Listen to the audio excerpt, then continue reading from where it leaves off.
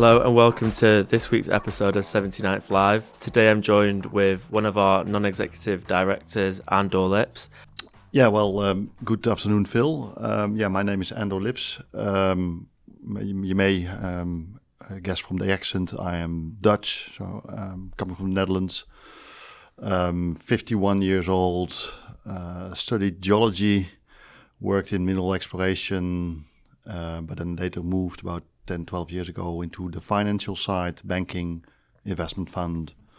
And I think it is the combination of experience that also brought me to 79th Group. So how did you first come to be introduced to Dave Webster and the 79th Group? Yeah, in some way the company was introduced to me by an external party that was basically hired by 79th Group to look for new board members, and with the emphasis on board members that had experience in the mineral resources space. So that contact started about a year ago, and then obviously gradually I was being introduced to the company. I learned more about what 79th Group had achieved so far, about what Dave Webster had achieved so far. And that basically led to my start with the company. I think it was in February when I was also coming here to the office and basically meeting with all the whole team and Dave in person. And obviously you've got a lot of experience within the mining and minerals industry. But what first attracted you to that at the early start of your career? Yeah, so as I mentioned, I studied geology, and that was a bit of a wild guess. I was coming out of high school. I was looking for some type of study where I could combine maybe my interest in physics and chemistry and geography. And I basically picked geology because I also realized that it would also include any traveling. But at the end of the day, when I basically finished my study, I was a geologist in a country without any rocks. And so if you're living in a country without rocks, you have to go to other places. And so very soon I worked in other countries, and my first little job, it was more a student job, was in Australia in a town called Broken Hill, where there was already 100 years of historic mining activity and exploration. And I think that gave me the virus to basically stay in this industry and to be contributing to the industry. And so 79 Resources, we have quite large operations in the Republic of Guinea now, and that's somewhere where you have some experience on the ground. Can you tell us a bit more about that? Yeah, so that's already a few years back. So during my career, I worked for the French Geological Survey, BRGM, and in that role, we were hired by a Japanese client to conduct exploration for their bauxite and iron ore assets in Guinea. So that basically brought me to Guinea in 2006, trying to explore for bauxite in the large license areas of this particular client. And so I lived in the bush in Guinea in let's say a fly camp setup, end of 2006, early 2007, basically to conduct that exploration. And what's that like living out in the bush in different countries? I loved it. This was maybe the most, maybe not so much the most remote setting, but you were in one of the poorest countries of Africa, and we were working in the north on the bauxite licenses around the town of Bokeh, which is also one of the poorest regions of this poorest country in Africa. And still, we managed to have a very good setup. Basically, we built our own sheds, we built our own showers, we had, let's say, our own little power supply, and with that, it was quite a peaceful and happy environment, including the relationship with the local communities. It was quite interesting to further understand what was driving these people in these communities. So they had almost nothing, where people get married when they are 14, and so this is a Muslim tribe setting, so they could marry several wives. So you see young guys, 16, 17, 18-year-old with 3 wives, trying to run a small agricultural business. And then I find it very intriguing that you are almost invited to work in their backyard while you come with all your infrastructure. You come from Europe, you come with all your kit and your tech. But at the same time, you're also dependent on basically the same living parameters as these communities. I find that fascinating, and maybe that is also one of the drivers that attracts me to the industry. You come to places, they are not always the nicest places. If you would go there, I always say, if you would come there as a tourist, you would almost ask for your money back. But the ability to work somewhere in somebody else's backyard in a certain cultural setting, is for me is a very, very rich experience. And you mentioned that Guinea was, at least in 2006, one of the poorest countries in Africa. Has that changed or evolved at all, would you say, in the last 15 years? Have you seen any significant changes in the Republic of Guinea? Yeah, I think Guinea is still, clearly Guinea is developing well, but is also has been behind other countries.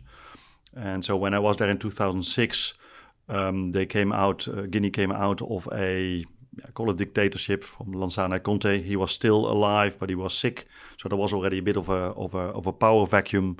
But basically, when he got replaced by the new president and several, let's say, presidents that followed, sometimes with, let's say, a bit of a soft coup, sometimes maybe a bit more democratically, at least there was more energy in the national system to develop that country. And because this Lansana Conté had been in power for 25 years and basically had also influenced the country to stay in quite a poor and undeveloped state as the way how I saw it in 2006. And through your career, how have you been able to sort of use the science that you've learned through geology? How have you been able to use that to determine whether assets or land have value? Yeah, so if you do conducting exploration, you're trying to basically integrate all your knowledge and all your tools and all the available information to get a better view on what the potential value is in this land. And obviously, part of it that is an intellectual exercise. Part of that is just being there, looking at it, almost read the country, feel it, smell it, talk to local people. But in that intellectual exercise, clearly there must very often other people have been there before, have looked at it, but also have looked at it through their lens and with their experience. So things are easily missed, and many mineral discoveries that have been made have not been made by the first team in the location, but maybe by the second or the third, because you also learn from each other's mistakes. That doesn't mean that we're doing things wrong in exploration, but there's only so much you can do. And maybe I had the advantage, again, coming from the Netherlands and going to new places. I had an unbiased view. I was not biased by my local country geology. I just trying to get the best understanding of any location where I was. And also during my career, as I said before, I moved from geology first for the French government, for the Geological Survey, but then into the industry exploration, then back to the financial side, and basically trying to use all those skills, not only from what is technically possible with an asset, but also what can be financially possible with an asset. And the combination of both, I think, have helped me to at least to maintain my focus in assessing these assets. So through your career, focusing on all these different areas within geology and traveling and going to so many places, how have you managed to maintain a positive work-life balance? Well, first of all, I enjoy my work, so that if it doesn't energize me, then I would not be doing it. So that is also part of my my life is my work. Indeed, as you mentioned, traveling a lot, but not all travel is fun. I'm not traveling always, let's say, in a very relaxed state. I just have to be at a certain place in a certain time. But let's say outside of that, I am a father of 2 children. I have a son of 10 and a daughter of 14. And basically spending time with them and also taking them along on journeys of just basically going in their flow of life while helping them to develop their knowledge, their independency, etc. is very, again, a very rich journey. And what excites you about work with the 79th group? Well, what excites me is when I arrived here in February, and what I like a lot is that the company has a clear focus and a very positive drive. It has the ability to energize, and so not only to energize the team of 79th Group itself, but also to energize the market or the stakeholders around the company. And that's something that I really, really like a lot. And let's say in looking ahead, it is this dynamic environment, an environment of growth, where the whole company is prepared for a journey, maybe along several axes. So the real estate property side, but also the mineral resources side. At least it is clear that inside in the company, people are ready to discover, to make a discovery and to unlock value. Where the discovery leads us in, the assets in Guinea, we still have to see. That is, call it work in progress, but already to be part of that dynamic environment is a very nice place to be.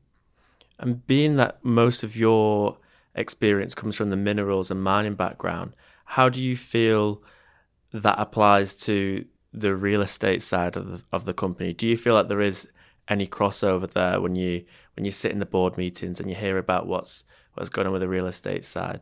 Do you see any correlation between the two? Well, I see a light correlation. So you can approach it on a higher level from an asset management perspective, and what these assets are. Okay, they can be different.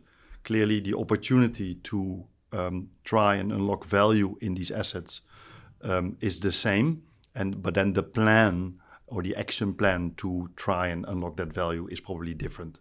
So let's say on the highest level, I can see that correlation, and I'm very interested to hear about, let's say, the property side of the business.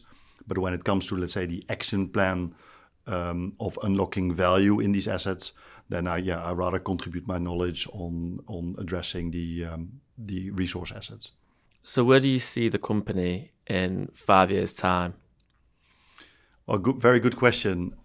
Given the drive, I would say it will achieve some of its goals, but I don't know if the company has set any fixed goals at the horizon. But clearly, growing, being more significant, and again, so unlocking value in its assets, and it cannot be all of the assets, but after that being selective on how to further develop these assets. That is certainly something that the 79th Group will achieve. Okay, well, thanks for coming on the podcast today, Andor. It's been great speaking to you, and hopefully we'll get you back on the podcast sometime soon. Yeah, looking forward to come back. And again, in Guinea, we are embarking on a longer journey. This is not something that you can resolve in a few days. And so I'm certain that, let's say, in 6 months or 12 months, we are able to update the audience on the developments in Guinea. Perfect. Well, thanks again for joining us. We'll get you on soon for sure. Okay. Thanks, Phil.